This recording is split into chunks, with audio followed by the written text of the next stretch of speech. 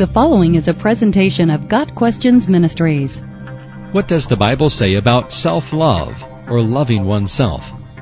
Love, as described in the Bible, is quite different from love as espoused by the world. Biblical love is selfless and unconditional, whereas the world's love is characterized by selfishness. In the following passages, we see that love does not exist apart from God, and that true love can only be experienced by one who has experienced God's own love firsthand. Romans 13 verses 9 and 10. The commandments, do not commit adultery, do not murder, do not steal, do not covet, and whatever other commandment there may be, are summed up in this one rule: love your neighbor as yourself. Love does no harm to its neighbor, therefore love is the fulfillment of the law. John 13 verses 34 and 35.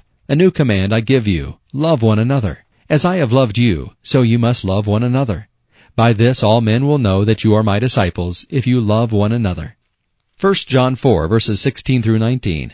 And so we know and rely on the love God has for us. God is love. Whoever lives in love lives in God, and God in him. In this way, love is made complete among us, so that we will have confidence on the day of judgment, because in this world we are like him. There is no fear in love, but perfect love drives out fear, because fear has to do with punishment. The one who fears is not made perfect in love. We love because he first loved us. The statement, love your neighbor as yourself, is not a command to love yourself. It is natural and normal to love yourself. The fact that the vast majority of people in the world care for their own needs is testament to the fact that love for self is not lacking.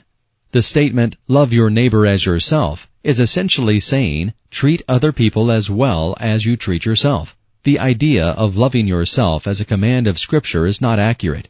The Bible presumes that people already love themselves too much. That is our problem. We are to take our eyes off of ourselves and care for others. At the same time, self-hate is equally unbiblical. The Bible nowhere instructs us to hate ourselves. We love ourselves based on God's abiding love for us, and in response to this love, we share it with all whom we come in contact with, our neighbors. In fact, it could be argued that were someone to not love himself, it would be an act of sin, as it would, in essence, be rejecting God's love. Perhaps a more biblical phrase would be, you must love one another out of obedience to God, which cannot be done outside of experiencing God's love for yourself in the first place, and accepting what that love reveals about yourself. Got Questions Ministry seeks to glorify the Lord Jesus Christ by providing biblical answers to today's questions. Online at gotquestions.org.